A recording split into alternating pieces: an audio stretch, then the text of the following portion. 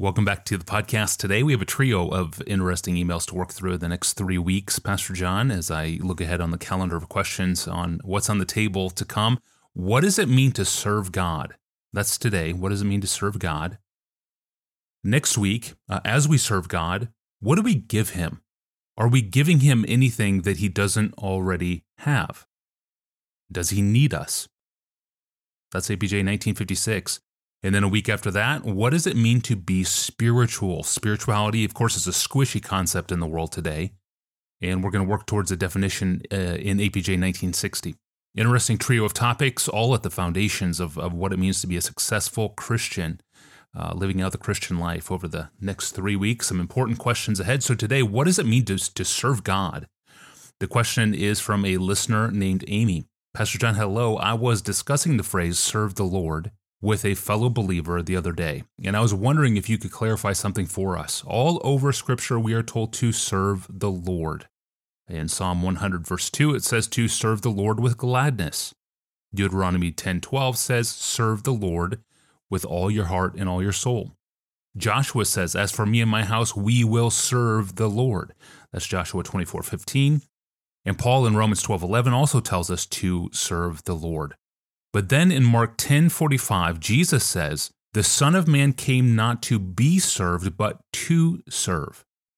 Christians throw around the phrase serve the Lord so often, but I'm not sure I know what that phrase means. Can you clarify this for me? I think this is one of the most important questions a Christian can ask about living the Christian life in a way that glorifies God and does good to other people. It gets at the utterly crucial issue of a right way of serving God that honors Him and blesses people, and a wrong way of serving God that dishonors Him and doesn't help people. This is not a marginal issue. We're talking about what it means to be a Christian moment by moment in real life. So let's make it crystal clear that Amy is right, that the Bible teaches almost everywhere that human beings are to serve God. And when the Son of God comes into the world, we are to serve Him. Old Testament, as for me and my house, we will serve the Lord. Joshua 24:15.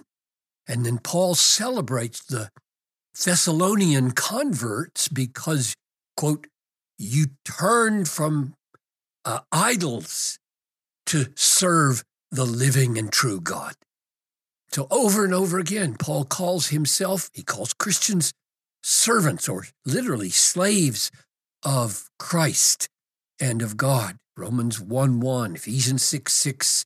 Peter does the same, 1 Peter 2:16, 2 Peter 1:1. It is unmistakable. One biblical way of speaking rightly about the relationship to God that we have is to call ourselves servants or slaves of God and of Christ. That's right. She's drawing attention to that, and she should.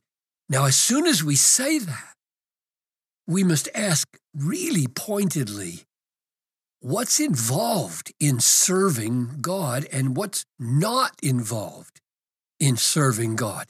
If we start serving God as though we could earn wages from Him, or as though we could meet His needs, or as though we could put Him in our debt and make Him our beneficiary, red biblical lights start flashing very brightly. Right. For example, in John 15:15, Jesus says to His disciples, no longer do I call you servants or slaves, for the servant does not know what his master's doing, but I have called you friends.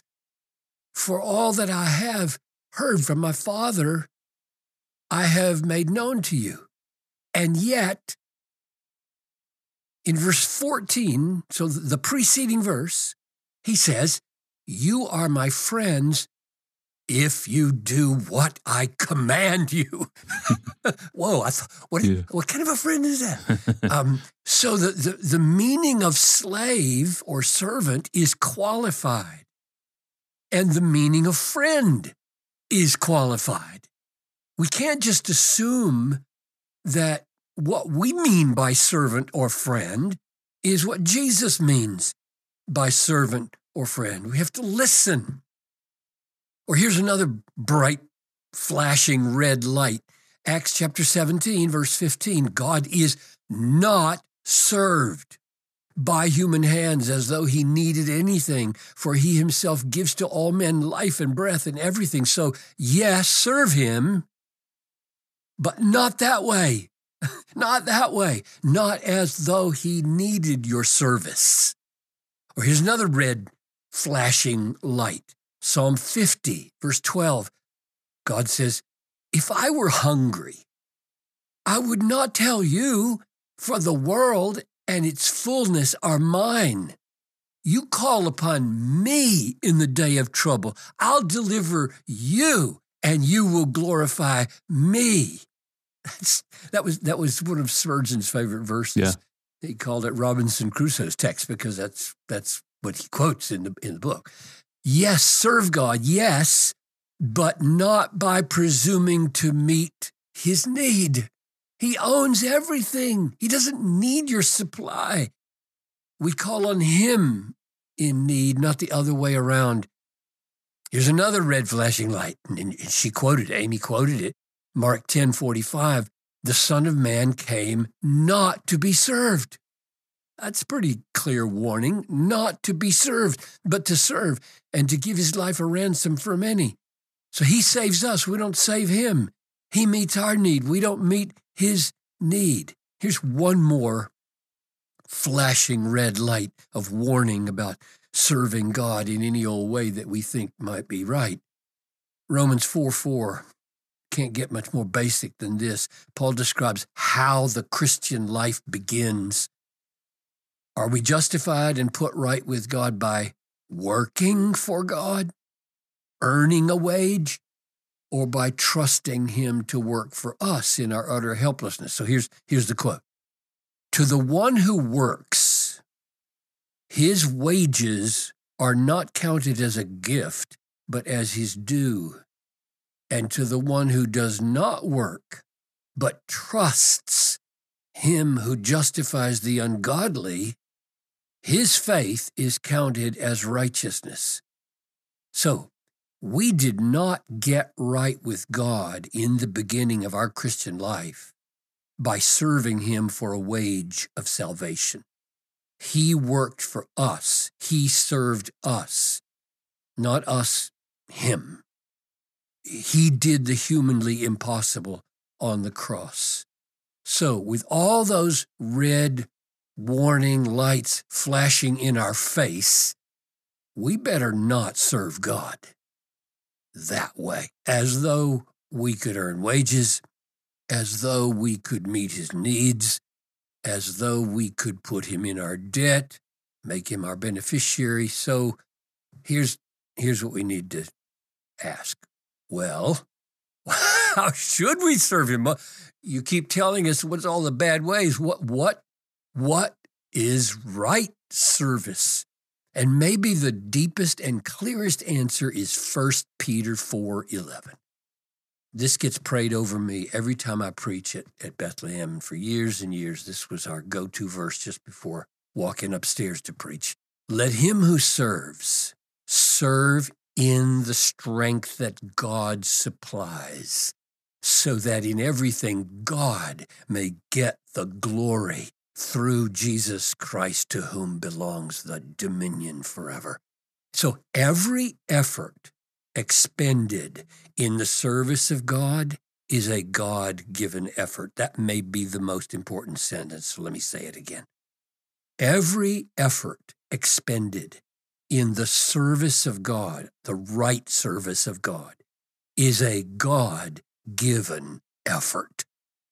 That's what must absolutely sink into our souls. Otherwise, We will always think of ourselves as bringing to God things that he doesn't have, as though we could meet his needs, which he doesn't have any.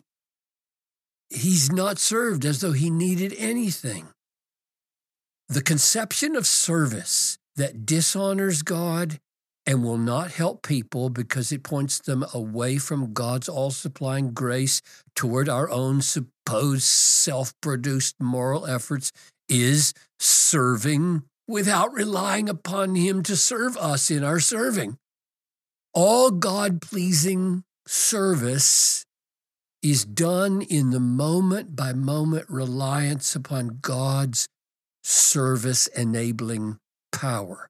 Or to say it another way, the only service of God that pleases God is done through the glad acceptance of his undeserved service toward us and in us. And we see this in 2 Corinthians 15:10. By the grace of God, I am what I am, and his grace toward me was not in vain. On the contrary, I worked, or you could say, I served more zealously than any of them. And then he adds, though it was not I, but the grace of God that was with me.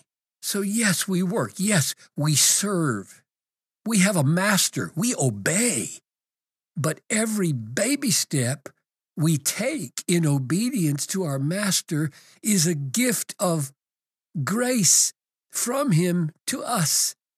Therefore, we should never think of our service to God as a way to repay him in gratitude or for his goodness to us, because every step we take in that so-called payback is another gift from him. And it takes us deeper into debt to grace, which is a glorious place to be forever and ever and ever. We will never not be debtors to God's grace for all eternity, with every act of obedience, glad obedience to the end of eternity, and it has no end. We will go deeper and happier into debt to the praise of the glory of his grace. So here's one last picture of this peculiar kind of service to God. Jesus said, no one can serve two masters. Serve two masters. For either he will hate the one and love the other, or he'll be devoted to the one and despise the other. You cannot serve God and money. So the question is, how do you serve money? That would be a clue. Serving money doesn't mean doing things to meet money's need. You serve money by calculating all your plans, your efforts to benefit from what money promises you. Calculate your whole life to benefit from what money promises you. Your life revolves around trying to put yourself in the position of the greatest benefit from money. That's also what it means to serve God. You serve God by calculating all your plans and all your efforts to benefit from all that God promises to be for you. Your life revolves around trying to put yourself under the waterfall of God's greatest blessing, positioning yourself for the greatest benefit God has to give, namely himself. So I conclude, yes, God enlists us into his service, which means he calls us to have a part in accomplishing his purposes, not meeting his needs. And he accomplishes his purposes precisely by supplying the grace to our work, to do our work, because the giver gets the glory. The servant gets the joy. And that's God's purpose for his world, his glory, and the joy of his people in him. Amen. Yeah, every effort expended in the service of God is a God-given effort. And we're not meeting his needs. Thank you, Pastor John. But we do give God things. We give him things like praise. We give him thanks. We give him glory. We give him power. Give power to God. That's Psalm 68:34. Give power to God. So how do we give God power? What do we give to God if we meet none of his needs? It's an interesting question to follow this one, and it comes up from a listener named Jeff next time. I'm your host, Tony Reinke. We'll pick it up here on Monday. See you then.